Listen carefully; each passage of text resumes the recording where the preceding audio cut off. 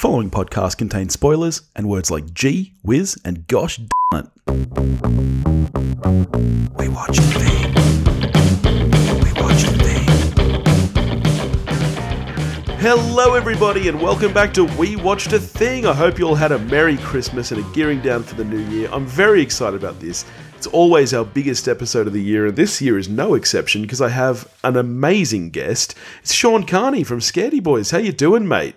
Doing really well, mate. Thank you for having me back. Always a fucking joy. A joy to come on here and talk about movies, and particularly this year. I feel like this was an enormous year for movies, for cinema movies, I think. Yeah, I agree. This is going to be a lot of fun. I'm so curious to hear what you've picked as your best of the year, and if we have any. I'm sure that we'll have at least one crossover, but we'll see. We'll see. Yeah, I've been stressing out. So you asked me about this one a little while ago, and I've been like, all right, got to lock in because I've got like this letterbox list where I just sort of picked my favorites of the year, and it ended up having about 16 movies on it. But there was a period of time, it was back when you asked me to do this app, and I was like, geez, I'm struggling to do a top 10 this year. Yeah. But then, of course, what happens is, December comes and then all the big hitters start coming out and you're like, oh, before you know it, I'm like, holy shit. So, to whittle it down to 5 was a stressful experience, one that I was still doing today. I was sitting there at work looking at the numbers because I'll tell you, I have a very clear number 1. Yeah. Same. And I thought I had a really clear number 2 all year. Interesting. And then just today, I don't know. There's magic in the air and things have changed and I was just stressed. Well, it was a long time. I'm pretty sure that it came up when we did our episode on Men, and I joked about how that was going to be my top of the year, and I think that's how it came up that I'd get you on to guess. So that was a long time ago. I forgot that Men came out. Were there any kind of last minute rushes for you? Was there anything you just kind of wanted to squeeze in and did any of them make the list? Yes. Oh, interesting. One really shook up the list big time. Wow. And I watched it last night. So Wow. For the most part, mine are all actually from pretty early in the year. So let's get into this then. How about you kick us off with your number 5? All right, number 5 for me, The Northman. It's also on my list. Is it? Okay. It is, but higher. I can't believe we have a crossover already. Okay, that's not the crossover I predicted. Wow. Me neither. All right. So The Northman, I saw it when it came out in the cinemas and I got really excited about it. I don't know why. I think I like Viking sort of stuff. Yeah. Robert Eggers, I've seen The Witch because we did it for the Scaredy Boys podcast, which I do about horror films. Yeah. And I didn't love it. Like I'm not coming into this as like, oh, I fucking love Eggers, and I haven't seen The Lighthouse. Okay. Partly because I heard it was a bit of a horror and I'm scared, so I'll wait until I have to watch that. But then I love Alexander Skarsgård. Yeah. And the guy, I'm forgetting his name. I think it's Claes Bang. Claes Bang plays the antagonist in this, and I'd really only seen him in the Dracula BBC series. Yeah, which I was really excited to watch, and then I did watch it, and I was like, you motherfuckers, this is shit. But I thought he was a really interesting casting choice. So I was keen to watch it for those two. And for, what's her name, who I'm forgetting? Anya Taylor-Joy. Yeah. She's generally pretty good in stuff, even if she seems to play a sort of similar-ish character. Yeah. But The Northman, I fucking loved it because Eggers has a bit of a psycho reputation, at least in my mind, for doing really cooked shit. So I was coming into it thinking, what experience am I in for? I think I had like the day off work or something like that. And I just went in, got a ticket to The Northman. I saw it the same day as I saw that Nick Cage movie, which was had the long title. You know what I'm talking about? Where he plays himself. Unbearable Weight of Massive Talent. Yeah. That one. Which also that was one I had really high hopes for, but I was a little disappointed by that one. Yeah. I liked it, but it did something about it. It like didn't quite click, did it? It was just like, I think in my review I wrote that it might have just been like a centimetre off or something like that had that sort of vibe, where if they just hit the tone a little bit better and the ending. And anyway, let's talk Northman because it's a fucking powerful movie. I came into it and my feeling was, fuck me up, Eggers. I'm ready to just absorb a psycho Viking movie. Yep. And I don't think I got as psycho as I expected. Yes, but I still loved it just the same. Like I thought it was absolutely exceptional. And I rewatched it recently because when you asked me to do a top 5, I thought I've got to do a bit of an audit on my year.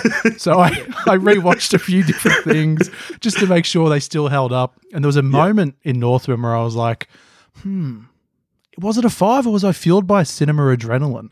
And then there's the bit where Skarsgård stands on the hill and he's screaming down and he's like, I am vengeance. And I was just like, oh, this is cinema. This is 5 stars. Yes. I was exactly the same. I had a bit of a different experience because I am quite a big Eggers fan. I loved The Witch and I really loved The Lighthouse. And you're right, those movies are so much more cooked than this is by like multitudes and they're like well done, whereas this is like a medium rare. And so I went in really expecting and hoping for that. And so in my initial review, I think I was actually a little bit cold on it. Like I liked it, but it just wasn't everything I was hoping for. Oh, okay. But I rewatched it and you're absolutely right. What's great about this is it's like a batshit art house director having a real go at like a mainstream action movie. And I think that's what makes it work so well is that you get that kind of fun, adrenaline pumping action, but it's still kind of slightly slower paced and thoughtful. Like, and yeah, you're right. The casting is ridiculous. Like Skarsgård is so good in this role. Like it's like it was made for him. He has such screen presence, I think. And I'm probably very alone on an island in saying that I really love the Tarzan film that he did. Was that with Margot Robbie, right? Margot Robbie and Samuel L. Jackson's in it too, and it's I genuinely love it. Christoph Waltz is the villain. It's one of those movies I watch and I go, I see where the shit parts of this are, and I know why people didn't really embrace this. But for me, it's got that action adventure element of it. And Sam Jackson for me is really the character that kind of like unlocks the movie where they're all swinging through the jungle and he's just a man with a shotgun like chasing after them and they jump off a cliff and he's just like, oh man. And I'm like, I just enjoy that movie. And Skarsgård, I mean, like I've watched, I recently was talking to Tom Reed, who I do Scaredy Boys with, and we were talking, we've known each other for years and we never knew that we both watched heaps of True Blood. Like, dude, I binged all of True, even to the point where there were like were-panthers and stuff, and it got completely silly.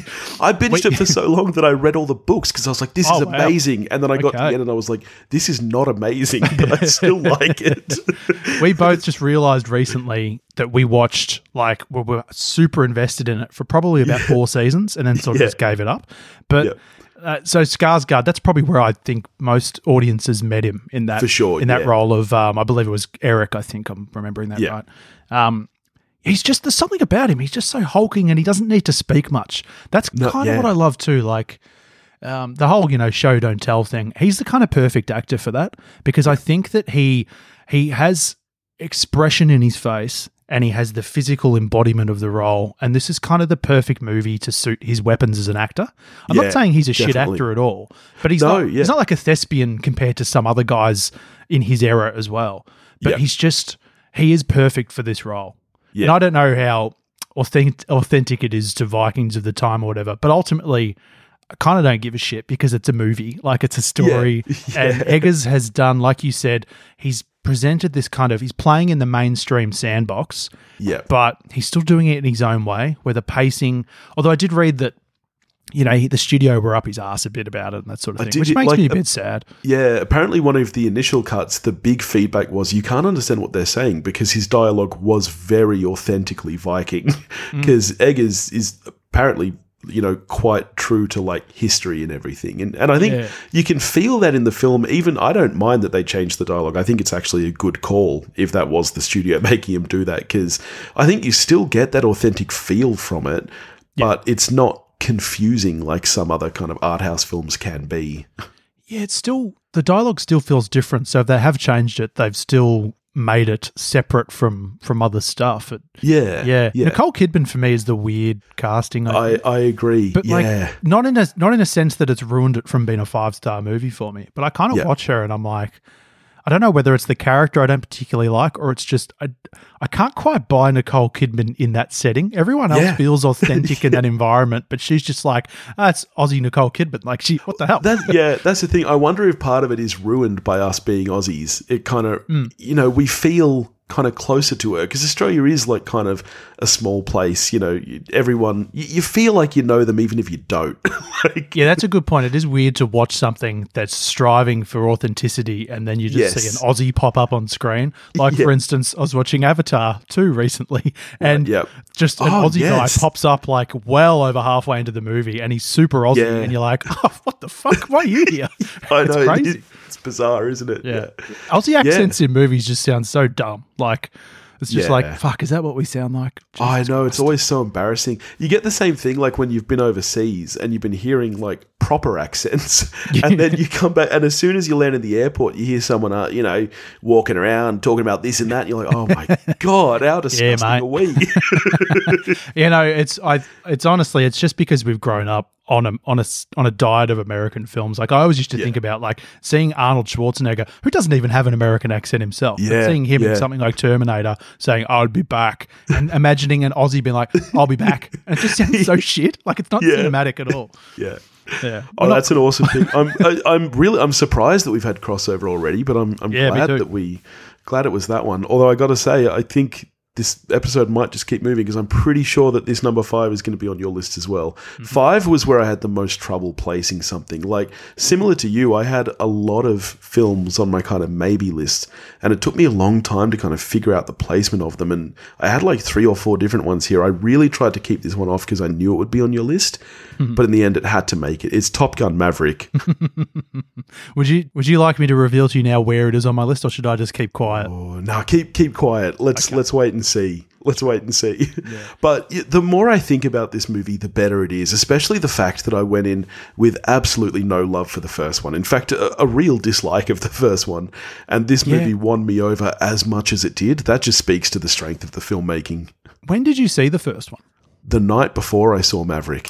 For the first time? For the first time. Yeah. Yep. So the very first time I've seen it, and I should mention, I'm a big Tom Cruise fan. I love his movies. Yeah, same. But probably his movies from like the 90s onwards, I've realised. But a week before Maverick came out is the first time I watched the original Top Gun. It's one of those ones where I've always mentioned it, and people are like, you haven't seen Top Gun? And I'm like, same. No, I watch it, and I'm kind of like, I enjoy it because I bought into the silliness of it. But I mean, it's not a terrific film, is it? I don't know. I like, for some reason, watching it though didn't dampen my excitement for what I was rolling into. I think I was on peak Mission Impossible. I think a trailer for Mission Impossible got released in the week that Maverick was coming out, and I was just like, fucking Tom Cruise, Macquarie, it's all happening. I just rolled in with excitement and loved it. Yeah. I was honestly blown away by how good this movie was. In fact, you and I spoke about it at one point. I can't even remember when, but that opening scene, like how strong the writing is in that opening scene, that you know everything about this character, whether you've seen the first one or not. It's been 40 odd years, however much has changed. You know instantly who this guy is and his motivations and what drives him, and it is just so well put together. It honestly blew me away. Chris McQuarrie, he's I know he didn't direct this one, but he's just an exceptional writer. I'm not sure what stage they brought him on. I think maybe there was earlier versions of the script, and then Macquarie has come on. He's quite good at that. He'll come on to a project and do his finishing touches. And I'm really glad that Hollywood, by virtue of his work on Mission Impossible, Hollywood seemed to appreciate him now, because for a very long time he was like, I was listening to a podcast with him recently, and he was the development guy. They would bring him in for something. For example, he was developing No Country for Old Men. Oh, right. But he didn't have the clout to. The studios would bring him in and be like, you can write and direct it, and then eventually they would move him out for a bigger director like the Coen brothers, or and stuff like that happened all the time. Whereas now he's got the clout to make things happen. And I do think that when Oscars, the nominations come out, we will see a lot of Top Gun Maverick love, I think. I agree. I'll be curious to see. I think it'll mostly be kind of below the line, but I'll be really curious. It'll get a Best Picture nom, I reckon. Yeah, that'd be interesting. Annoyingly for me, because I really do love this movie, Joseph Kosinski won't get a director nomination, and I really think he should. It's exceptional. It's probably going to appear at another point in this episode, but I feel very strongly about this film. Yeah, I mean, the action sequences are so well put. And like the thing about the first Top Gun is it's really not actually an action film. Like, there's very little kind of action set pieces in it at all. And this one's kind of similar. Like there's a lot of in between, but those action sequences are so incredibly directed, especially all the practical effects and everything. It's insane. Well, it's just, this is the benefit of the sort of modern day Tom Cruise movies where he's just like, oh, what's the skill my character needs in this made up environment? I will go and become certified in that. Like he's just a complete freak. And you really can tell when you watch these things that the editing's just really strong for these films because you don't have to cut around a stuntman. You've got Tom Cruise doing his thing. It's just completely crazy. And I love the narrative structure of this film is incredible because it's a training, a lot of it's such a training exercise. We've got to hit this mark, we've got to do this. It's drilled into the audience, but not in a dumpy expositional sort of way, in just a natural way because that's the mission, that's the drive of the film. So that when we actually get to the third act and we're seeing the mission, we know it intimately and we're like, oh, they're up to that bit. Oh, like it's just like this natural thing. Whereas I think in other films you would get to the action heavy third act and you'd kind of get a bit lost. You'd be like, oh, okay, and you'd forget about something or, why are they doing that? In this, we know exactly why everything's happening and it's really seamless. It's an exceptional movie. Oh, and the other thing is, you know exactly what happens if they don't hit those marks. Like that's drilled into them, so it's drilled into us as well. You're like, oh shit, if they miss this, they're fucked. Like it just it raises the stakes to another level. Yeah. They even do the cheeky movie thing of like Tom Cruise very early in the film, Maverick says, someone's not coming back from this. So you've conditioned yourself for 2 hours to be like, one of these people's gonna die. And at one point you're like, oh fuck, is it gonna actually be Maverick? Jesus Christ. Yeah. Right. I can't believe this. 2 movies in 2 crossovers. Hit us up with your number 4, mate. Number 4, slightly controversial. Now. Okay. We live in Australia and we get some cooked cinema releases. Yep. So sometimes there'll be the awards qualifying stuff tacked onto the end of the year and then we get it.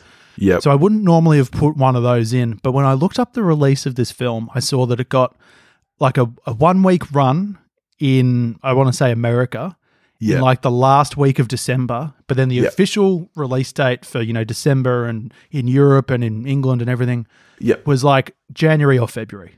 Of this year. So I feel like, and definitely came out in Australia this year because that's when I saw it. So I feel like if you're going to give the okay on that, I feel like it qualifies as a 2022 film. Always give the heads up to our listeners. Don't add us. We're in Australia. Sometimes our release dates are different. We go by Aussie release dates here. So But this is even, so even America released this year as well. It was just one of those, the bullshit thing where they're like, chuck it in like one cinema in America just so we can maybe get an Oscar nomination. Yeah. So the film, I think this will surprise you. I don't think this will be on your radar at all. It's called Cyrano. I've not actually even heard of this film. Fantastic. Okay, it's a Peter Dinklage film. Actually, yes, it's a musical, right? It's a musical, yeah. Yes, okay, I have heard of this, but it didn't really make huge waves. Yeah. Nothing really seemed to happen. I assume it got that 1 week little release because they wanted Dinklage to perhaps get a Best Actor nomination. Which I have to say would have been thoroughly deserved. He is unbelievable in this. So this is a period piece. It's based on someone from back in those times. And it's basically just, it is a musical, it is a love story, it is an unrequited love sort of story.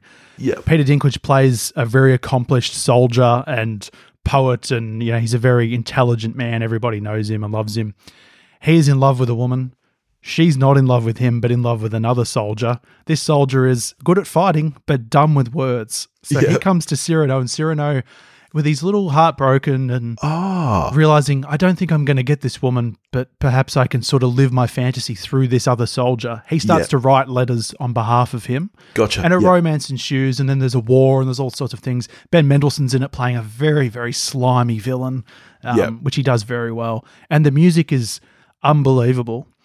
And now, I don't normally give out 5 stars on a first watch. I'm a bit stubborn like that. I've changed. I've changed a little bit. I've actually done it quite a bit this year, but early in the year I wasn't. And I gave this 5. I had to because I was just like, it's just like when sometimes a movie just goes straight through the screen and bam, it just hits you in the heart. I couldn't believe it, and the music was sensational. And then I'm thinking, the music really affected me, and I loved the lyrics. I loved every little part of it. And then it shows up in the credits.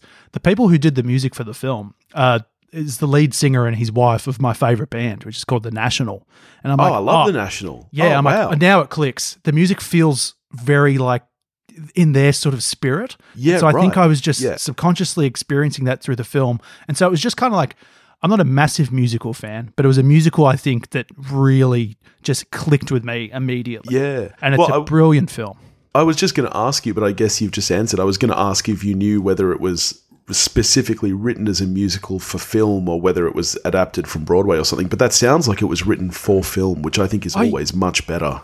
I haven't looked into it, but I think it may have had some sort of Broadway run, but then these guys have come on board, the husband and wife team from the National, and been like, we'll sort of have a crack at it. And so Joe Wright is the director. I'm not sure if you're that familiar with his stuff. No. He did Atonement and Hannah. Oh, yes. Okay. And Anna Karenina and, he did that one with, who was it? Gary Oldman when he won the Oscar, The Darkest Hour. When he played Winston Churchill. Winston, yep. Joe Wright's a filmmaker who I think is really, really good at the visual aspects of filmmaking.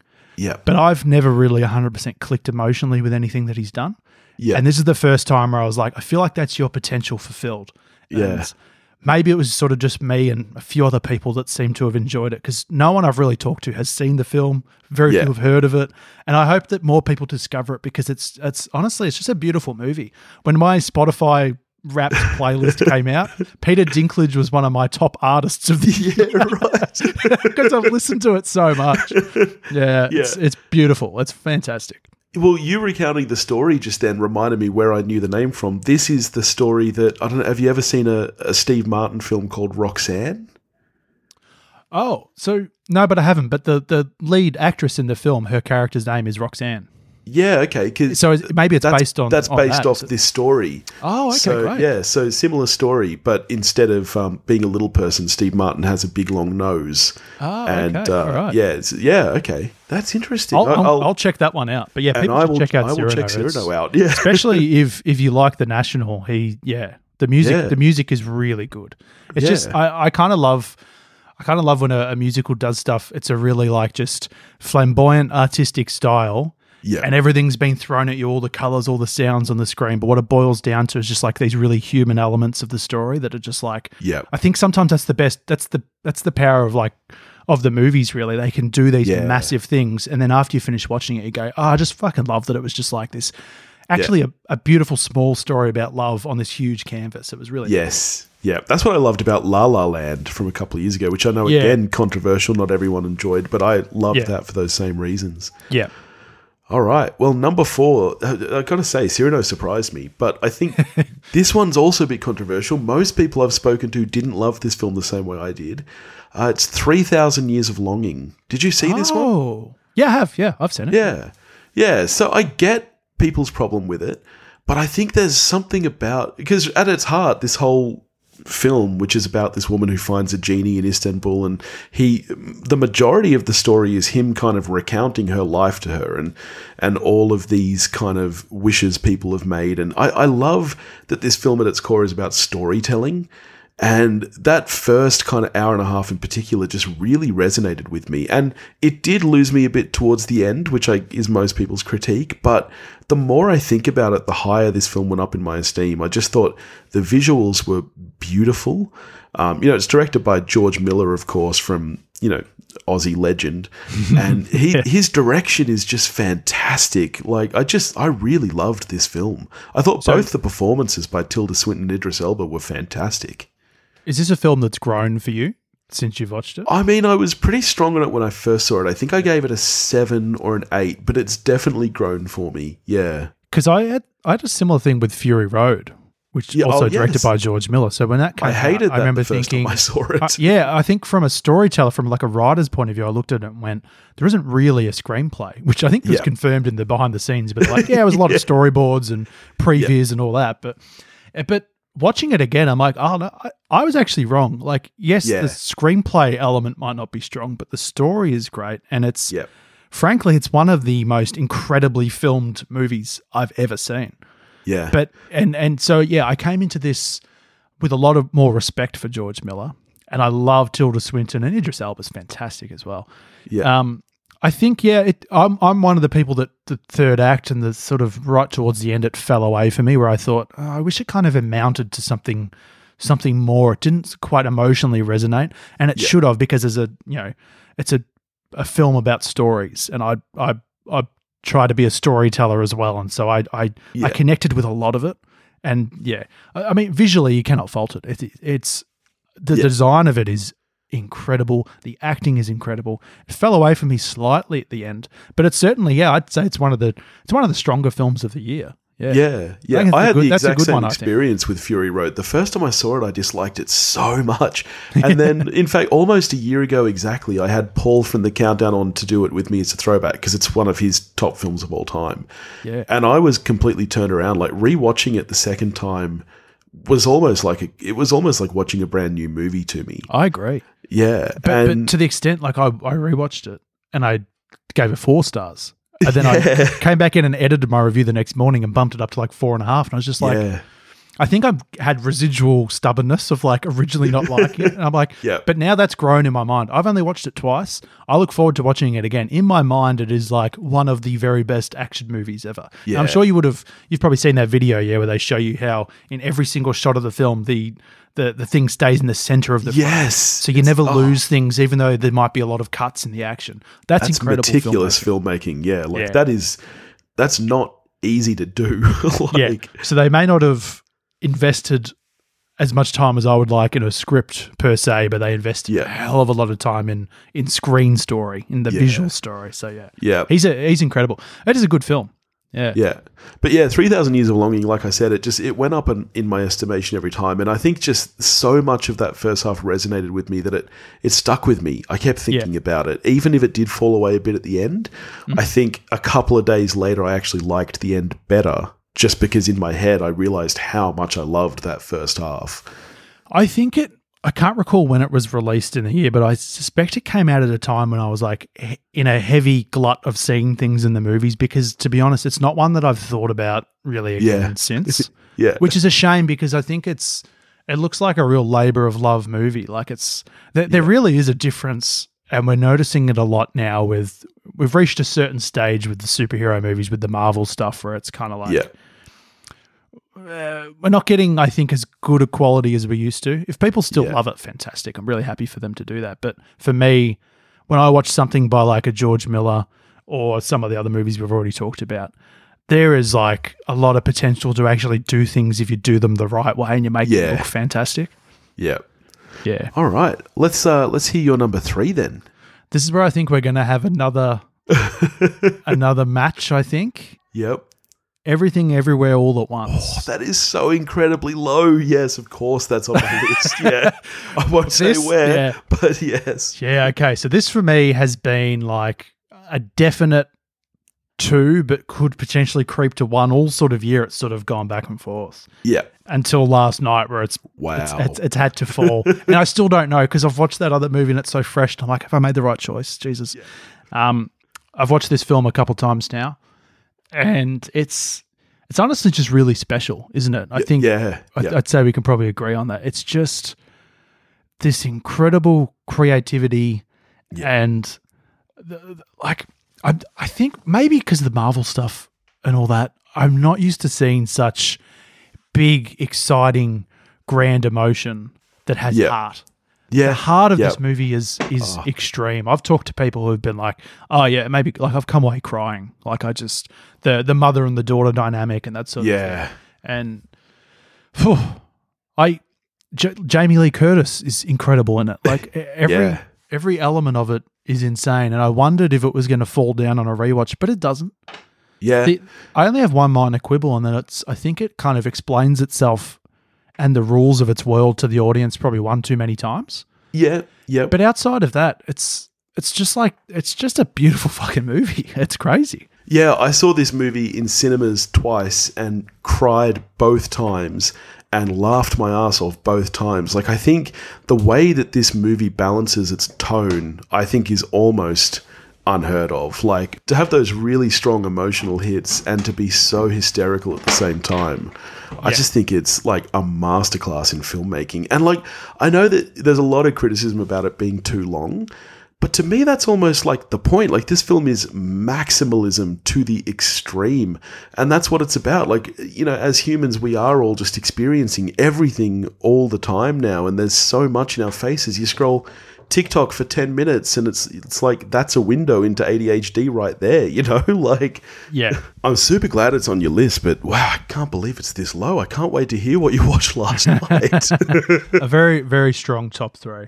This is another one that it's been a particularly good year. Like I can't even remember what the hell came out last year. Everything in life is such a blur. But this feels like a really good cinema experience movie. Like when I saw it like it was a full audience, which in itself is crazy for an A24 film. Yeah. Which is, I mean, do they still get called independent films? I don't know. It's kind of on the larger scale of independent filmmaking. But like to watch it with an audience who just like, you know, laughed and you could hear sniffles and you could like just, there's something that hits different about watching a movie like that. Yeah. When you mentioned Top Gun before, like I remember watching that on opening night and there was this little kid sitting like 2 rows in front of us. I think he would have been like 8 years old and he's watching it with his dad and he was just like fist pumping and all this stuff whenever the jets were doing aerial maneuvers, and at the end of it he like stood up and did a huge fist pump and then high-fived his dad, and I was like, this is great. That's what the cinemas are about. Absolutely, yeah. I remember my dad's not really a movie guy, but I remember watching The Fellowship of the Ring. When it came out, we went and saw that, and I remember like it got to the end, and I was like, I was so charged up. I think in that moment I was like, this is the career I want. I want to make movies. This is cool. Yep. I've turned to my dad to be like, how good was this? And he's like, kicked his shoes off, and he was asleep. Right. He just doesn't embrace it at all. He's just kind of like, so you know. Yeah, but yeah, I love this movie so much. I love it. It is this. It'll age well, I think. You know, when you watch a movie, you're just like, I can't wait to just rewatch this probably every year for forever. Yeah. I mean, you brought up kind of Marvel earlier. I think it was really interesting seeing this movie and Doctor Strange Multiverse of Madness come out the same week. And just that, I think, highlights the inventiveness of this movie so much. Like, the way that this movie, I saw this first. Yes. And I don't know if I wouldn't say it ruined Doctor Strange because I don't think that was a very good movie anyway. But, you know, this kind of build-up Marvel have had for years about, the multiverse. And then you see it and there's no kind of fun or inventiveness to any of these different landscapes. It's so lazy, isn't it? I know. One of them, he goes through to a different multiverse and it's just like, oh, great, another city. Like, give me psycho fucked up world. Yes, like, give me hot dog fingers and raccoons cooking. Like, that's what I want. Like, this movie just played with that so much. It was fantastic. Yeah, absolutely. Yeah. All right. Well, number 3 is where I have the Northman. So I guess it's right back to you for your number 2. Number 2, I watched this last night. It's one of those films that I've seen pop up all year, and every time someone I know watches it, it's like a rave review. You've got to watch this. It's Triple R. Oh, I didn't have the 3 hours to get to this one. But everyone I've heard talk about it loved it. I assume that's how we're supposed to say the title. Like, I looked at it before on my pad and I'm like, am I supposed to be like R, R, R? Like, I don't know. I've forgotten what they actually stand for now, having just watched it last night. I think it's like Rise, Revolt, Resist or something like that. Yeah, right. An unbelievable movie. Like, it had to be unbelievable to dislodge Everything Everywhere All at Once. Yeah, it must have been, And there was times today when I'm like, what am I doing? But I had to ride the vibe. And the vibe I got from this film, which you mentioned the 3-hour runtime. Yeah, it's crazy. That's what's put me off, I think, all year. I've kind of been like setting aside 3 hours for a movie. Like, that's why I love a tight 90. But then a friend of mine said, it's got an intermission, right? So even if like you want to just split it. Yeah, it's got a very defined split right in the middle. Right. Which is what I did. I watched it one night and then last night I finished it. And even then I worried, I'm like, because I don't like an interrupted viewing. It sort of ruins the momentum of a film. Yeah. But this one's fine because it's such a long journey that just spreads its wings, and they're not making anything like this in Hollywood, where we are in Australia. It's an Indian movie, right? It's an Indian film. Yeah. I'm not super familiar with the Bollywood scene, to be honest. Yeah. Is Bollywood, do they use that for every Indian film, or is that just their Hollywood blockbuster? I'm not sure. I don't know. That's my ignorance there. I don't know. Yeah. But watching it, I don't know if it's like a full-on hardcore Bollywood one because it does have, there are sections of it that are in English, and like Ray Stevenson is in it as like a real asshole antagonist. And I can't remember the actress's name, but she's Ilsa from The Last Crusade. Oh, like, I hadn't seen her do anything in years. I'm watching this woman on screen who's a complete fucking lunatic, just an evil person. I'm like, who the fuck are you? I hate you. And then I see her name and I'm like, holy shit, I love you. Like, what are you doing here? Honestly, I'll often...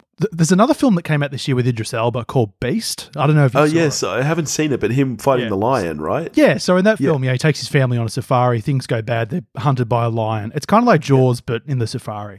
Yeah. And there's like a bit in it where like you maybe think it could happen, but then it does. He fights a lion. Like he punches a lion. My jaw just dropped because there's moments in like movies where you just kind of like, oh, wow, I got the thing I dreamed would happen, but I didn't think it would. RRR, triple R, I've done it there. RRR. Triple R, my jaw dropped, I reckon, minimum 20 times. Yeah, right. The amount of just, it is kind of like Everything Ever All at Once. Yeah. Because I think in watching that, you might think the same. There are elements of that where you're like, wow, I'm not seeing anything like this come out of Hollywood. This is really inventive and crazy camera work and choreography. This is like that, but like dialed up to 100, I think. Like, yeah. So is it an action movie? Yeah, it's like a sweeping historical drama, rom-com, buddy film. At its core, it's about a friendship. It's about two people on opposite sides. One's in the law enforcement on the colonial side of the English who are sort of invading India. Yeah. And the other one is like a freedom fighter who's trying to rescue a girl that Ray Stevenson has kidnapped from a village. And they're, one of them's, mythically known as the Fire. And he's like, fucking, like, there's a scene at the start, which is just like, it feels like a comic book film. He's fighting, he fights like 500 men. It's incredible stuff. It's one of those movies where you have to like switch off a part of your brain and just embrace insanity, and you'll enjoy it so much. So he's the fire and the other guy's the water, and he's this mythical guy who is like, when the village needs it, he, when the herd needs the leader or whatever, he goes and gets the job done. And those two clash, but they don't know who each other is, and they become best friends. And so you watch this beautiful friendship grow, and then they're at odds against each other. And there's like, you're just not prepared for anything that happens in this film. There's incredible choreography, great camera work. I watch it and I'm like, is this the most expensive Indian film ever made? Like, this is putting Hollywood stuff to shame. It's the scope of it and the scale of it is incredible. The heart is incredible. There's just music. Characters just start singing. Like, and the songs are basically used as montages to explain the emotions of characters. And I was blown away by it. And it is 3 hours, but it flies. I wish I'd seen it in a cinema because I feel like it's the ultimate crowd-pleasing, incredible film that we've probably moved away from, but got back to this year with things like Top Gun Maverick, Everything Ever All at Once. That is high all praise. The films that we think are the best of the year. Seek it out for people. It's on Netflix. That has moved it well up my list. This is I'm going to be watching this in the next couple of days. It's two tight 90s, and it's I'm still reeling from it. Like it's less than 24 hours since I've watched it, and I'm like, I know it's high on my list, but I'm like, it's got to be. It's like, if I hadn't seen a certain other film this year, which I think we all know what it is now, or maybe even something like Everything Ever All at Once, which I think is just this groundbreaking, incredible burst of energy. This would be like the best film I've seen in years, just in terms of everything. You watch it, and it's like, and I hate to bring everything back to Marvel and to comic book films, but it's the exact kind of thing. You need to grab that director and be like, pick any superhero you want and make it. Yeah, do whatever you want. By the same token, he's already done it. It feels like a superhero movie. It's so incredible. It's such a stirring, crowd pleasing, incredible film. I can't recommend it highly enough. Like, I love this. This is what I love about it. So I love hearing you talk with such passion about it. I can't wait to watch it. So even though it's long, can you see yourself rewatching this? Oh, I'll rewatch it. Yeah, I'll rewatch it just to be like, how did they do that bit? Like, they're honestly, it's blown me away so much. I really want more people to watch it so I could talk to them about it because I am a big, I love superheroes, so I do watch it, and I'm like, man, I'm getting everything I want in a superhero movie from this incredible Indian movie that I never knew existed, and here it is, and it's perfect. Yeah. Oh, that's moved up my watch list for sure. Yeah. Yep. All right, number 2 is the most recent film on my list. It only came out mid-November. Ooh. And I know what this is. Yeah. I had high expectations going in, and they were not only met but exceeded. It's The Menu. Have you seen this yet? No, I had a feeling you were going to pick it, and I desperately wanted to watch it. And the only time I had to fit it in was when I was seeing Avatar, the new one. Yeah. And I was like, that's at 8:00. If I race there after work, I can watch The Menu and then watch. Fuck. Yeah. Did you? You already said the title, yeah? Yes. Yeah. Great. Sorry, I thought I've lost my mind. Triple R has killed me in my mind. I'm like, shit. Did I just spoil it? Like, I could have watched this and then rolled straight into Avatar, but I thought that was too much for my brain to handle. Yeah, Avatar is a pretty lengthy. Yeah. But I'm very excited. I saw your review for it, and I listened to a smidge of your podcast on it, but I was like, I want to watch it first. I reckon that you would absolutely love it. I actually wasn't sure if you guys might do it on Scaredy Boys, but it's kind of... Does it fit in the horror? Well, it's not strictly a horror. I personally think it's more of like a black comedy, but there are definitely horror elements to it. Is it marketed as a horror? I haven't really seen much trailers or anything for it. Well, here we go. Let's see what Wikipedia has to say about it. I suspect it'll be like black comedy thriller. So Google lists it as a horror/thriller. Wikipedia says American dark comedy horror film. Yeah, I reckon all three of you guys would dig it a lot. It's hysterically funny, but it's also really edge of your seat. And the performances are fantastic. Like you spoke about Anna Taylor-Joy in The Northman. She is fantastic in this film, but even better is Ray Fiennes. Ray Fiennes is like top of his game in this film. He is unbelievable. You've seen Grand Budapest, yeah? Yes, yeah. Yeah, like I think that's the performance of a lifetime. Like that wasn't even nominated for an Oscar as far as I remember. He should have won the damn thing. He's incredible in that. I imagine he's awesome in this. Yeah, I can't believe how much I enjoyed this film. Like I went in, I didn't realize it was going to be as much of a comedy as it is. I thought it was going to be more horror thriller, but it's like I spoke about with Everything Everywhere All at Once, the juxtaposition of all of these genres works so well. Like, it is scary when it wants to be. It's funny when it wants to be. Like, it's a really small cast of characters. I suspect it was probably like a film during COVID type film because there's maybe 8 to 10 main characters and it's all set in one location. But, I mean, it is really, really strong. Really, I reckon you would dig it a lot. I'm looking forward to it. Is Nicholas Hoult, is he pretty good in it? Yes, he's also fantastic in it. Yeah, and I had no idea until after that it's written and directed by some guys who met working on Succession, which I think is one of the sharpest written shows of the last 5 years. That's another one that blends the kind of drama and comedy really well, and it makes complete sense to me that they together went into this because it's just so sharp. It's really strong. Is this their film debut? I believe so, yeah. And like all the, like, if you're into, like, if you like food as well, that just makes it even funnier. And it's so beautifully filmed, like all of these shots of this gorgeous looking food and, oh man, it's really good. Does the humor come out of like awkwardness for the situation, like the tense aspect of it? No, it doesn't, which is what surprised me. I went into this film... I knew nothing about it. I hadn't seen a trailer. I thought it was going to be like a modern take on The Most Dangerous Game. Okay. That's just kind of where my head went when I kind of saw the marketing around it. But the humor really comes from the characters, which is my favorite kind of humor. It's in their interactions. It's in the way they talk, the things they do. And that's just what makes it so real, which makes the kind of almost ridiculous situation feel more real as well, which makes you care more about them. Yeah, great. Did it scare you? No, but I don't scare that easily. I don't think it would scare you either, though. I think you'd be all right with it. I want to do it for Scaredy Boys now. I think that's great. You guys definitely You'll have to come on and do it with us, I think. Mate, anytime. Yeah. I was so thrilled to hear you guys finally get to Midsummer and enjoy it. It is a good film. Yeah, it is a good film. It is. Don't do Hereditary though. I'll give you the heads up that Hereditary is actually quite scary.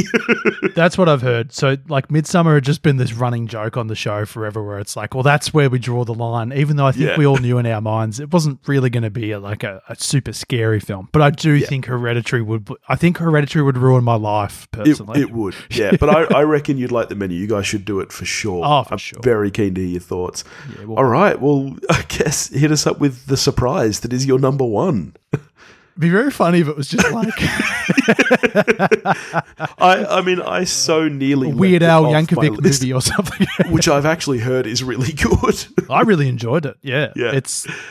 It wouldn't quite squeeze into like an honorable mentions for me, but it's a really strong movie. If you like Weird Al as well, it's just a psycho funny, very funny movie. Do you like Hot Rod? It feels to me very much like in the Hot Rod sort of realm. Yeah, it's great. Check it out. No, my very, very clear number one of the year is Top Gun Maverick. Yeah.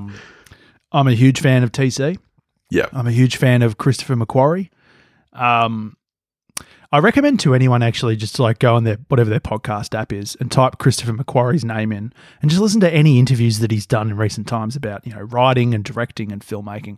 He is so fascinating. He has had such a weird journey, and he's just got such a great grasp on structure and how to tell a story. I think he's incredible. So yeah, he did work on the screenplay we talked about previously. Yeah. It's just an amazing film. Like I watched it opening night. I went to the IMAX half a week later and watched it again. I've watched it at home since. I'm desperate probably to watch it again before the end of the year. It's very quickly moved into like my all-time favorite films. Yeah, right. I love it. I think the structure's perfect. I think, like you said earlier, Billy, like the opening 10 minutes gives you everything you need to know about Pete Mitchell. It gives you everything about his world, about where he is in his career. The people around him rely on him. He's still that same risk taker who needs to change, and the emotional aspects it brings in with Rooster and with Jennifer Connelly's character. I even just like with Jennifer Connelly, she's not a character that we've previously seen. Yeah. But she's not a new introduction either. The way they bring her in is just kind of like they've had a past. Yeah. And her daughter knows him and he knows the dog's name and all of that. So you kind of skip the baggage of that and you get these beautiful moments. And I think I really love grand scale filmmaking that still takes time and the craft of not saying anything. Yeah. So there's the scene where Maverick learns that he's got to now do the mission because he's the only one who can probably successfully do it. It's probably a suicide mission. He puts on the uniform. He goes to the bar. He and Penny don't say anything to each other. Yeah. And then it's just like this beautiful shot of them sort of embracing each other outside as the oceans, the waves are rolling in, there's a party going on behind them. And then it rolls. It's just, I don't know, the character moments. Maverick's like chief right-hand guy, Hondo. Yes, yep.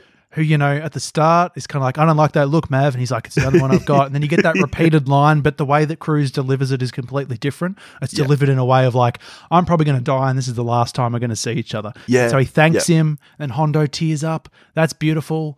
You got John Hamm just rolling in and playing this character. And at the end, like, feels such satisfaction when he just sort of almost begrudgingly just nods at Maverick for like saving the day, and then the guy next to him who's like the guy from the original film, he just does the big fist pump, and it's one of those films. And they recapture that moment of the successful landing. They come back down and they have the photo, and he's got the photo of Rooster. Yeah.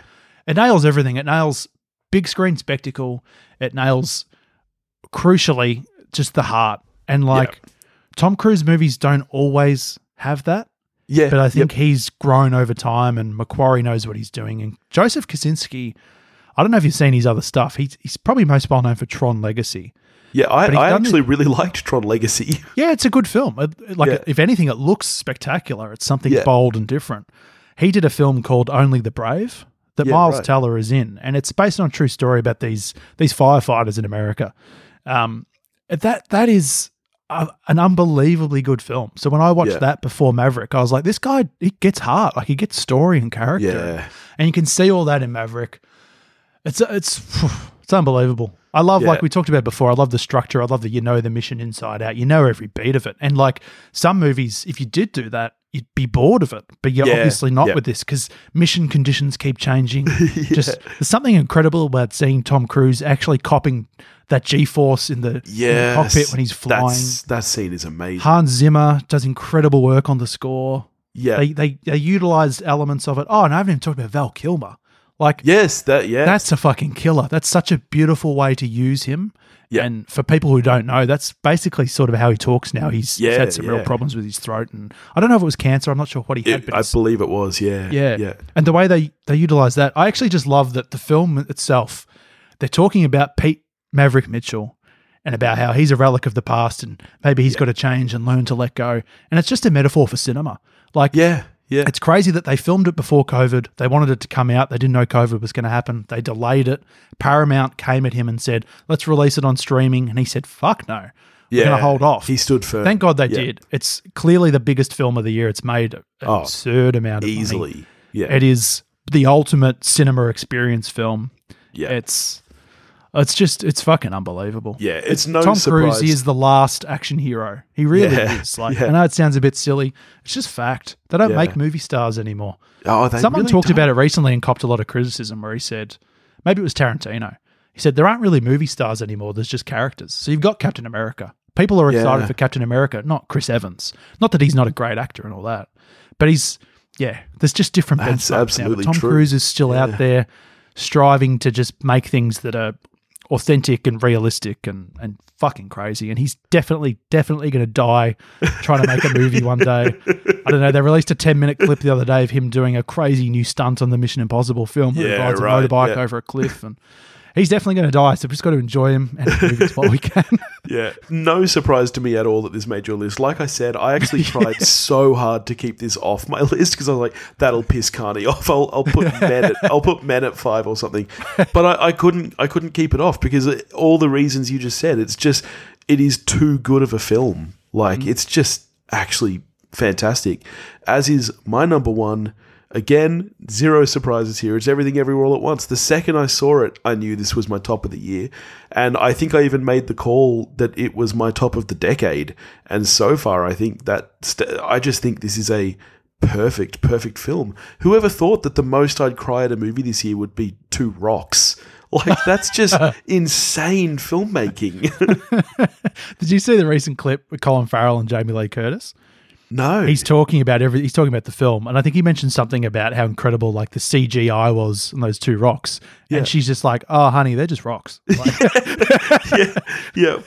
It's just It's not a visual effect. They're rocks. Like these are just creative filmmakers who are like taking an enormous idea and doing these little small crazy things. Yeah. I mean, I'm sure you know the visual effects team on the film was 5 people.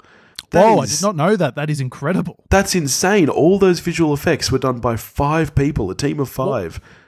What would be like the rough number of something on like a Doctor Strange or something like that? Oh, into the thousands? Yeah, into the thousands. Incredible. They split like a big movie like that, like Doctor Strange. They split to usually between 5 and 15 VFX houses, and each house would have probably at least 100 people working on it, usually more. And they would just do certain shots. So sometimes it might be split up, they'll be doing certain effects, but more often than not, it's just different shots. They'll just get like a handful of shots and this is what you work on. And hundreds and hundreds. So a crew of 5 doing this movie. 5 is crazy. The editing pace of this film, some of those shots are so quick. Like there are a lot of VFX shots in this film. It's crazy to think about. But I mentioned Mad Max before and how everything kind of stays central in the frame. Yeah. I don't know if it's the same with this film, but the subconscious vibe I get from watching it is I was never really lost in terms of screen position. Yeah. So these guys, like, I mean, I guess if you have 5 guys on VFX, the pre-viz stuff and the planning must be enormous. Yeah, you'd think so. Yeah. Like you would have heard the other day, because you're a VFX man. Did you hear that James Cameron's got a 9-hour cut of Avatar 3 and he wants all the visual effects done? That can't be true, right? That is crazy. That can't be true. That's ridiculous. That is so silly. Like, to work on all those shots that aren't going to make it. I mean, good for James Cameron, but make it a mini-series at that point. Like, he came out with his diatribe, obviously, before this came out, going, I don't want anyone complaining about the length. Just get up and go to the toilet if you need the toilet. There's a big difference between 3 hours and 9 hours, though. Yeah, and like, I know that he'll cobble that down to 3 hours or whatever it is, but whenever I hear about these enormous assembly cuts, I'm like, you've got to get your screenplay right before you go into this then. Because that's just, there's no way you could write, like a 9-hour screenplay would be like nearly 1,000 pages. Oh. Why would a screenplay ever be that long? Like you just need to have a bit more control in what you're fucking doing. It's crazy. Unless you're like Sorkin, who apparently when he turned in his Social Network script, it was like something like 350 pages or something. And they were like, you can't film this. And he was like, oh no, trust me. They talk really fast. Yeah, that is the thing with him. Because I think dialogue does sort of change the shape of the length of a page, if you will. And his characters talk so fucking quickly. Yeah. But imagine like James Cameron dialogue and Aaron Sorkin dialogue is poles apart. It's very, very different stuff. Yeah. Well, there we go. That's our top 5 of the year. I've got some good movies to watch off of your list. I'm looking forward to the menu. Yeah, I think you should be. Yeah. All right. Well, as is tradition here at We Watched a Thing, when we do our top of the year, we also go back 10 years because I can't remember who it was, but Topher told me that someone once said that really is the only way to judge a movie is to look back on it 10 years later. And the top of the year lists are kind of silly. You should be doing it a decade later, and that's how you really know what's stuck with you. And I actually think that's a pretty cool idea. And every year at the start of the year, I go, okay, I need to watch a bunch of 10-year-old movies this year because there's so many I haven't seen and I never actually do it. And so don't at me because my list is missing a lot of big names because I haven't seen them. How did you go about making your 2012 list? Was it difficult for you? It was. I went through various Google searches, finding out all the different films that came out that year, really going through it. I don't want to be critical of that year, but I look at it and I go, I did have a hard time sort of. Yeah. I wouldn't say I had a very strong top 10. No, I'm the same actually. Yeah. Even the top 5, like the film I picked at 5, I didn't have because I don't know if it's a top 5 worthy movie, but like I looked at the other ones and I went, I just don't think I have strong feelings about what to say about that. So I kind of have to pick this one. But there were like some obvious things like, if you go 2012 movies, I think Skyfall probably pops up first. Yeah, I haven't seen it. Oh, wow. Okay. Are you not a James Bond guy? I'm not a Bond guy. Fair enough. I grew up with Brosnan, so I've seen like GoldenEye and World Is Not Enough. See, to me, that's Bond. I was working in the cinema when Casino Royale came out, and I never actually saw it, but, I walked in the cinema a couple of times. I was like, you know what? This isn't my Bond. This isn't for me anymore. Yeah, they definitely changed the tone of it. Yeah. I do think Casino Royale is a great movie, but Skyfall's the one where everyone was like, give it Oscars, give it this. It's the fucking best Bond movie. And I watched it and was like, it's fine. And I've rewatched it a couple of times since because I'm like, I really feel like I'm missing because a lot of people are like, that's a fucking 5-star movie. And I'm like, I think it's like a 3.5 for me. Yeah. I don't know. A lot of Bond films I watch and I go, you're too long. Yeah. Like, I really want a tight 90 Bond. Give me a Bond, just a thriller with no fat on it. They never will. Idiots. So Skyfall's not on my top 5. Yeah. All right, well, let's get into it then. You kicked us off with the 2022, so I'll kick us off here. I had the same thing, though. My list was not I don't feel like it's a strong list, so let's see how we go. My number 5 is The Cabin in the Woods, which I'm assuming you've seen. Yeah, I've seen. Yeah. Yep. For me, it's one of those ones where when I first saw it, it blew my fucking head off. Yeah. And probably because back then I didn't have the Scaredy Boys podcast and I barely touched horror. So I was probably like, whoa, this is fucking good. It's one though that I've rewatched it a couple years ago and I don't know why, it just didn't hold up for me. Yeah. I reckon you rewatched it in recent times? I was just going to say, I reckon it would be interesting for you to rewatch it now post Scaredy Boys, because I reckon you'd pick up on a lot more of the kind of horror tropes that it's playing with, and like the kind of all of the little motifs and everything it throws in there. Because as a horror fan, I find this film really fun because it's not really a horror at all. I mean, it is not even. Not even as much as, say, Scream is. Like, Scream, I would say, is satire first, horror second. Yep. This is even deeper levels of comedy and satire, I think, before you hit the horror elements. But I just think it's a good, fun movie. It has been a little while since I've rewatched it, so I don't know if it will hold up as much as my estimation thinks. But yeah, I think this is a decent number 5 for 2012. You know how sometimes you'll rewatch something with your partner and they'll just be completely unimpressed by it, and perhaps that sort of vibe rubs off as well. I think maybe that's what happened with me too. I watched it and she was just completely like, this sucks. Like, I think at the time I was like, we can watch a horror, and she went, you never want to watch horror. All right, let's fucking go. And then she's like, oh, that's not scary. It sucks. And I was like, maybe it does suck. I don't know. Yeah. But I just think it's a good, fun time. So, but like I said, I don't think my list is strong. I was looking at other films because I was like, around 2012. Oh, I love that movie. That came out the year before. There was lots of like in and around, but maybe this isn't the strongest year. Yeah. Because my number 5 is The Dark Knight Rises. Oh, geez. Yeah, I didn't even consider putting this one on the list. So I originally, in the top 5, I had stuff like, I had Paranorman in the mix. I had Safety Not Guaranteed. I love a really that good movie. one. That was nearly on my list, yeah. I had another one which now escapes me. Zero Dark 30 is another great film, I think. But then I just thought, I don't feel passionate about them. Not that I'm super passionate about The Dark Knight Rises, but I rewatched it this year. And I've always thought of it as a little bit of a piece of shit.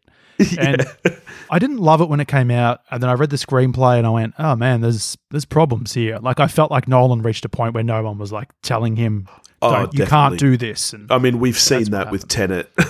Oh yeah, Tenet killed me. Sadly, because I love Nolan, but I'll happily say Tenet does nothing for me. I didn't enjoy it at all.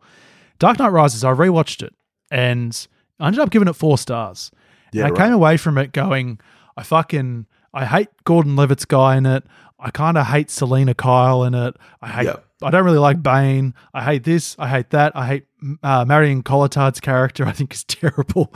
Yeah. And yet there's something magical about it. It still is a very above average comic book movie. I think it just suffers heavily in comparison to the film that came before it, which is an all-timer. But I watch it and I go, you know what? This is like, it's a big scale movie. It's just, something about it. It's just a nice comic book movie to watch. And now I think when I rewatch it, I'll look past the faults. I'll just enjoy the fact that he's just throwing a bunch of ridiculous shit on the screen. Dark Knight feels very like crime procedural, wrapped in a superhero. Whereas this is very much back to that elements of silliness of Batman Begins, which I also really love. But I think comic book silliness really on a big scale. Like, Bane sucks. It's a dumb voice. Yes. The fact that when Batman comes back and fights him again, no aspect of his fighting style has changed. He just seems to like get lucky. And it's still so weird to see Batman fighting in broad daylight. Parts of it are ridiculous beyond belief. But like when Michael Caine cries and when it just absolutely goes for it in the third act, it's just ridiculous shit. I don't know. Something about it's just magic. And so when I looked back at the list of films, I was like, at least when I watch that, I feel something. Yeah. No, that's fair. Yeah. Well, my number 4, looking at my list now, I didn't even realize this when I wrote it, but I have 2 animes on the list. So the first one, I actually caught at the Japanese Film Festival back in 2012, and it's Berserk, The Golden Age Arc 1, The Egg of the King, which is a very long title. Have you seen or heard of this film? Never heard of it. So this entire series, The Golden Age Arc, it's almost like anime Lord of the Rings. And the animation is fucking stunning. It's this trilogy of 3 films. I believe they all came out in 2012, or maybe just the first 2 and then the third one the year later. But it's like gory and brutal. It's really kind of high fantasy, and it is just so much fun. And I think often anime tends to have this kind of level of poignancy to it that you sometimes miss in like American cinema and blockbusters. And to me, this film really, really has that. And like, I was so grateful I saw this on the big screen because the animation is stunning. Does it have heart? That's what I want to know. It's got tons of heart. It's got hearts on swords. It's got hearts on skewers. And called Berserk? It's got hearts in your heart. Berserk, the Golden Age Arc 1, The Egg of the King. I reckon you dig it. Like, the high fantasy stuff is great. There's some really I've written it down. It's happening. Oh, good. There's some really good kind of like buddy stuff going on, and that's where a lot of the heart comes from. I reckon you dig this, and I'd highly recommend it to anyone who has any kind of, kind of love for anime or for high fantasy. I reckon this is a winner. Yeah. Fantastic. All right. Your number 4. I've gone with Moonrise Kingdom. Which is a Wes Anderson film. Yeah, it's one of the few Wes Andersons I haven't yet seen. Oh, okay. It's a good one. It's he certainly made other ones that I prefer to this. Yeah. Again, 2012, not the strongest year for me. But I really like it. It's got a lot of charm. I think it's the first time he worked with Edward Norton, who plays a fantastic character. Plays a scout leader who's one of his boys has gone missing, and there's all sorts of it's Wes Anderson craziness. It's that typical artistic style. Tilda Swinton's in it, and she's a child services person, and her character's name is just Child Services.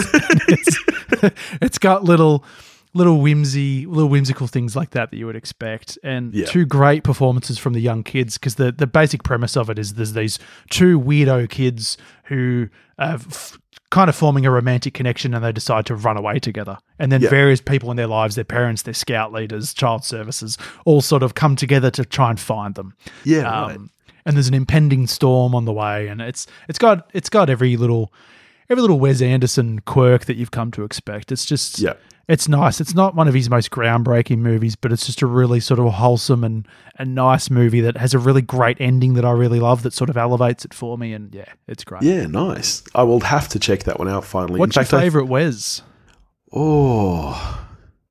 I think Grand Budapest is his best, I just think everything about it is perfect, but my favourite has always been The Life Aquatic.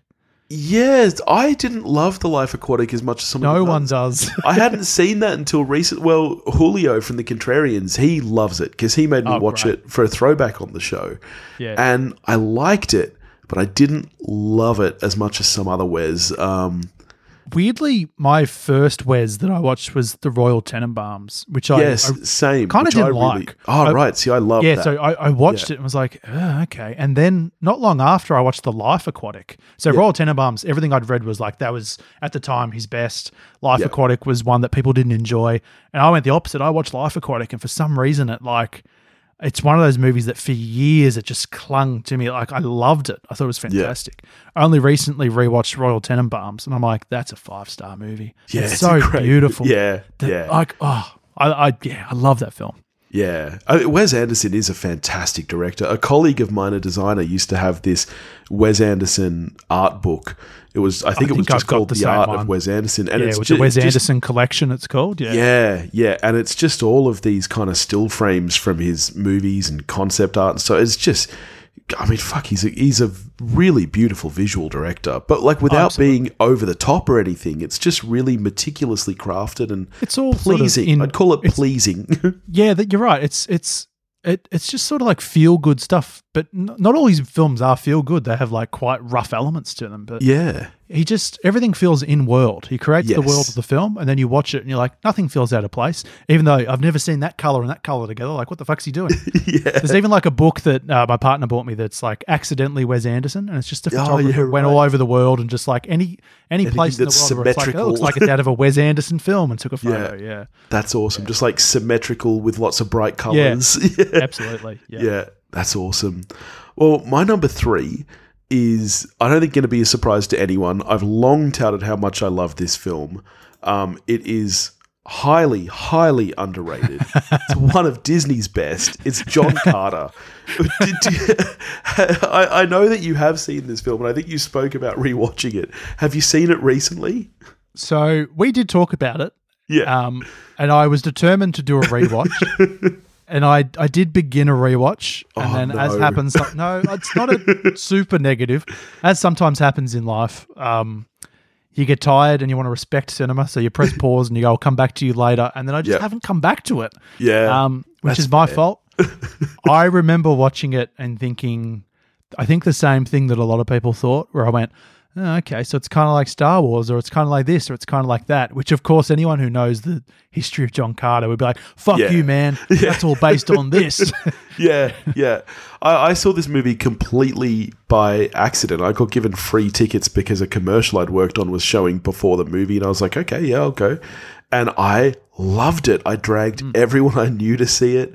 And yeah, because I love the book A Princess of Mars. And I think they did a real disservice by just naming this John Carter. It's such a boring title. I think nobody even knew what it was. It's one of those changed famous over time? kind of... I don't Was it think originally... When it came out, was it John Carter of Mars? No, it wasn't. No, it was definitely just John Carter, yeah. I could have sworn it was, and then it bombed, and then for some reason they rebranded it even simpler. So as just John Carter. I think it was. I think the legend goes that originally the working title was John Carter of Mars, and then they decided that the word Mars was no good because they just had Mars Needs Mums that had bombed, and there was another movie, Ghosts of Mars. Maybe there were a couple of Mars movies I think in it's a a Johnny row. Carpenter film. Yeah, there were a couple of Mars movies in a row that bombed, and they were like, "Oh, we can't use the word Mars." And it's like, come on, you've really missed a trick. You need that in the title. Well, you don't need it. It would have been great to have it in the title. Yeah, because if you're like this wouldn't have happened. We're probably long since past that in 2012. But I just remember being a kid, and you'd see the session times for a movie in the newspaper. Yeah, yes. So if I saw John Carter, I'd be like, what else is out? If I saw John Carter from Mars, I'd be like, fuck yeah, space, let's do it. Do you know what I mean? Definitely. Kind of need that. Yeah, absolutely. So you've rewatched it recently? Oh, I've rewatched this movie regularly. This is on my regular rotation. Yeah, and I love this movie. I think that the visuals are really strong. I really love I think Taylor Kitsch is really good in it. I never watched Friday Night Lights, but he's exceptional in that. And obviously my wife the knock is a on big him fan. is that I think a lot of wives are. I think the knock on him is that he plays Tim Riggins in that show. I think that's his iconic character, and nothing else ever really lived up to that. I feel so terribly bad for him when it comes to John Carter, because 2012, the year we are covering now, that was the year of Taylor. He had John Carter. He was going to be in the Oliver Stone film The Savages, which was going to be a big deal. And he also had the Pete Berg one called Battleship. I don't know if you ever saw that. Oh, yes. I think produced by Michael Bay or whatever. Battleship was kind of a piece of shit. Yeah. Savages was a big time piece of shit. And John Carter bombed. So it's like real sliding doors. Yeah. If all three of them had been hits, he would have been set up and would have been like a movie star for years. You know? Yeah. I just think it's such a shame that this one bombed the way it did, because I just think a lot of people didn't see it. I think the people who have seen it generally think that it's at least okay. I don't think that anyone who actually saw it thinks it's a bad movie, but it just so underseen. Yeah. Yeah. The portion of it that I rewatched recently before I got a bit tired, I will say it was good. Like I didn't watch it and go, shit film that deserves to bomb. I watched it. Yeah. I really enjoy the world building that they're doing here, and it's the kind of film that you just wish it was successful. Then you would have got like a series of these things for it to expand. Because of course it's a series of 7 books. Yeah. So you can only imagine where it was, but sadly, never. Shame. All right, so we're up to your number 2? I think we're up to number 3. Number 3. This was, I will just clarify, another questionable one. It did get an awards qualifying release, but then its wide release was 2012. Yep. I got to squeeze it in because it's a film that no one's ever seen, and I really love it, and I'd love to tell people about it so they go and seek it out. It's called The Flowers of War. I have not heard of this movie. And it's starring Christian Bale. Right, okay. And it is set in China. It's a Chinese film that Christian Bale is the lead of.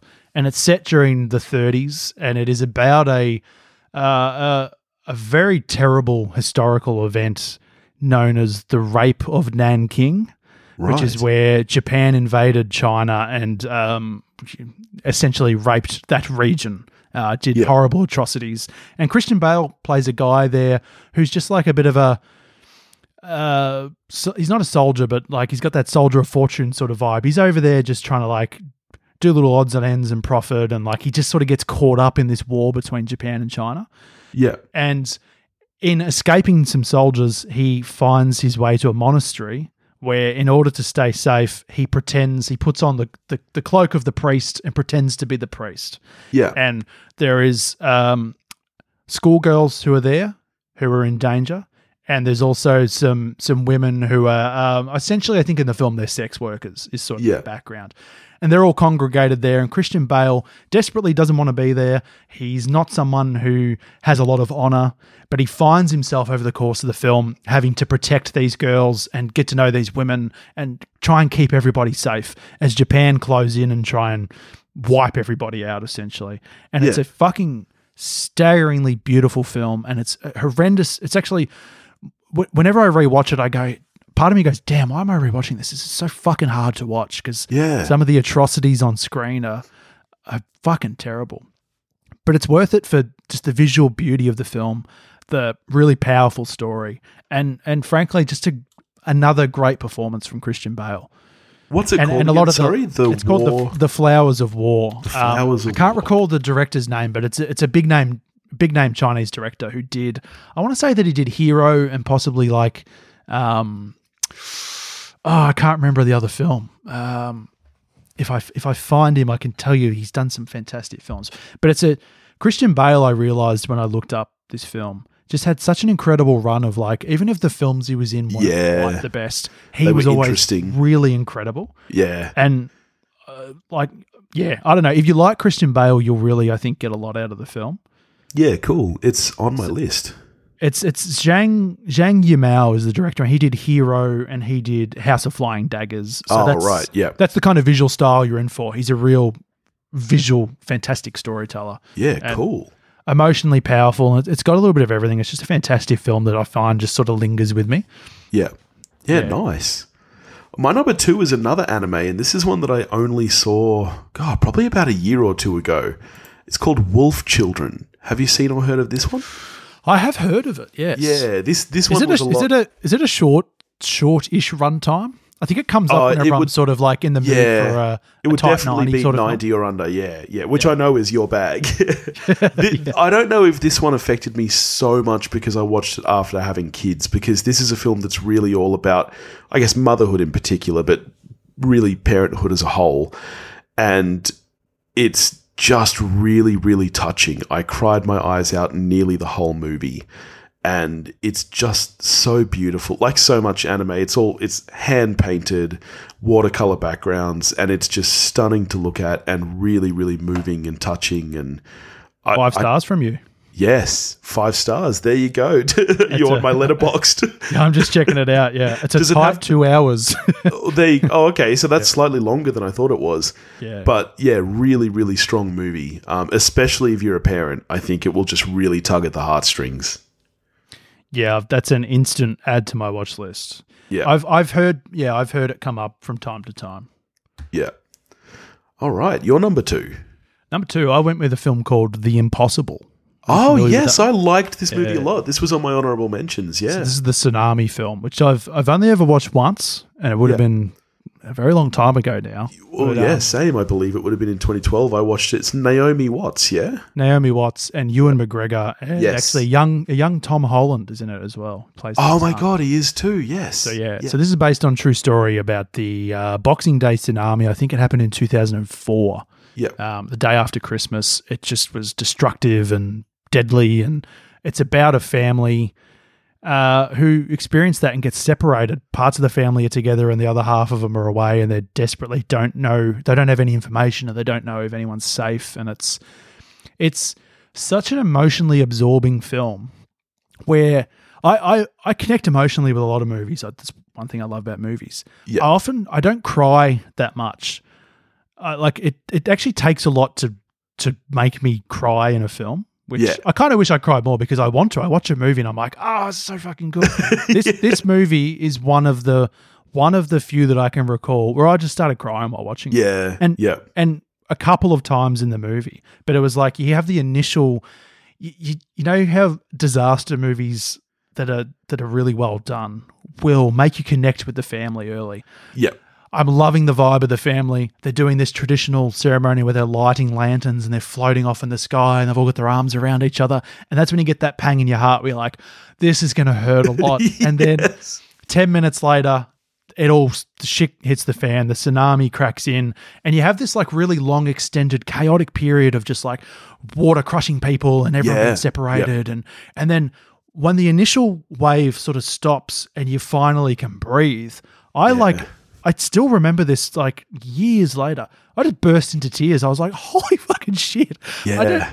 I was so overwhelmed by what was happening on screen. And then I cried again later. There's a point maybe halfway through the film where I think Ewan McGregor meets a group of survivors. And at this point, I think he's got one of his kids with him, but the rest, he doesn't know if they're alive because there's no information. And one of the survivors has like a satellite phone and offers it to him and lets him call his family back home or his wife's parents or something. And he's trying to explain to them that he doesn't know where she is. And he's shaking and he's breaking down, and then he cries, and then I fucking cry. And it's just like, it's such powerful acting. It's just a film that makes you invest in a family and then just throws fucking destruction at them. And they're the most powerful. So that one, I've only ever watched it once. I don't really want to rewatch it again because it fucking killed me. Yeah, I've only watched it the once as well. From memory, because that was not long after we moved into this house, and it was one of the first movies I watched in the home theatre. And I remember those scenes of that tsunami coming in. That was like you're right, just full crushing, like the speed of that water and everything. It's really well made. It was just like overwhelming filmmaking where like, sometimes you can create that barrier of separation where you're just like, you're enjoying the spectacle of something. But I think because of I think this was particularly big in the news in Australia. Yes. Just because of our links with Indonesia, I guess. And just, I don't know, just brought back memories of seeing all that and like just families... Yeah. Copping it is like my emotional sweet spot in cinema. That's how you can hurt me. Well, here we go with my number one, which may surprise some people, may not, because it's almost a bit of a predictable choice. It's the Oscar winner that year, Argo. Ah, okay, yes. I'm a big Ben Affleck fan, as people know.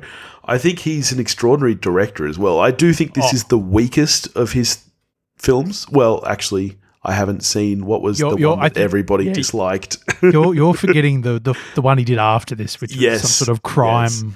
But I think both The Town and Gone Baby Gone, I think, is an exceptional film. Exceptional. And The Town is underrated, I feel. Yeah. But then so is Argo, weirdly. Well, it is one of those weird things where like the Oscars are kind of seen so much as being a bit of a sham at this point that I feel like generally whatever wins Best Picture actually kind of goes down in people's reputation afterwards. Yeah, it does. There's a stigma to it, definitely. Yeah. And I think that's a bit of a shame. It sometimes takes a long time. Yeah. Titanic is one that stands out to me. I think that winning and everyone just been like, because James Cameron did his whole I'm the king of the world speech, and everyone was like, you fucking loser, fuck Titanic. And for years, if you liked Titanic, it was like, you like Titanic? And really, it shouldn't be a surprising thing. It was the most successful film of all time. I love Titanic. I'm happy to say that. I think it's a 5-star masterpiece. It's incredible blockbuster filmmaking, and I love it. But there is that stigma. And Argo, I watched when it came out, and I was kind of like, I think I really enjoyed it, but in the heart department, I don't think it quite gets to where it should. But I rewatched it recently, and I was like, I'm just actually in awe of I think I rewatched it deliberately with like, okay, it won Best Picture. He wasn't nominated for Best Director. And I watched it through the lens of how is his direction. Incredible. I think it's a fantastic movie. I think he's an outstanding director, and I think he's one of those people that sadly people underestimate as a director. It doesn't matter how good his films are, people will always see him as an actor first, and as a pretty boy, and as the guy who dated J-Lo, and so he's now married to her. Yes, and so it's so easy for people to just kind of dismiss that side of him. But I mean, fuck, I think he is such, and that has to be one of the strongest debut runs of Gone Baby Gone. Oh, for sure. The Town, and then this. It's insane. But I love the cast in this. Like Bryan Cranston, Alan Arkin is so good in this movie. John Goodman's good in everything. I love Goodman, and this is no exception. I just think this is a really, really, really good movie. And I think... go fuck yourself. Yes, classic. It's just got... And I just love like... I don't see enough movies about this, but I just love that little element of it where it's kind of like everything he does. So his character's Tony Mendez. Everything he does for a long time just wasn't going to be known. Like and I think there's that running thing in the movie where it's like, if you die, you're just going to be a star on the wall. That sort of thing. Has that undercurrent of danger. And there's that scene, towards the end where they get on the plane, and the stress of that is unbelievable. Yeah. Yeah. That's great direction. Like, that's so good. And the writing, the performance, everything about it is just great. Yeah. It is funny because it won Best Picture, and yet I think it's underrated. Yeah, I know. Yeah, which I think often happens. But yeah, so there we go. That's my number one. What about yours? I will probably be alone on this hill, but I've gone with Cloud Atlas. Wow, you are alone on that hill. I've not seen it, but I have heard nothing but bad things. That is interesting. I can see why it would be very polarizing. It's a real mishmash sort of movie. Yeah, but it's based on a novel, right? It is based on a novel by, I think, David Mitchell is the writer. It's if people don't know, it's a multiple timeline film. It's spread out in the past, the present, the far future, and you have actors actors playing different characters throughout different time periods. Yeah. And there is like a theme of reincarnation, if you want to buy into that, but also they can just be completely different guys. So you've got like Tom Hanks as a good guy in the far future, but as a fucking despicable bastard in the past. And yeah, right. Hugo Weaving, very interestingly, just plays a bad guy in every section of the story. and is great. The performances are great. What I love about it is it is a 3-hour film, so it's probably not going to go to the top of your watch list. Yeah. Based on that, but it's the kind of 3-hour film. I don't feel the runtime of it. Yeah. Because it has. Yeah. Because it's going through. I want to say like 6 different story times. Yeah. It just the narrative momentum of it just propels it the whole way through. It doesn't really let up. It's just got this incredible momentum that I really respect, performances that I really respect. And it's one of those movies that's sort of like, ultimately, I think, even though you see some horrible stuff in it and characters go through the absolute fucking ringer, it's a movie that believes in hope. And I think a lot of the time I search for that in a story. If a movie ultimately is about love and friendship and hope and the good things that we can do, I think that's what Cloud Atlas is. It shows you a bit of everything, and it gives you that, and it's got a fantastic music score, cinematography, everything about it.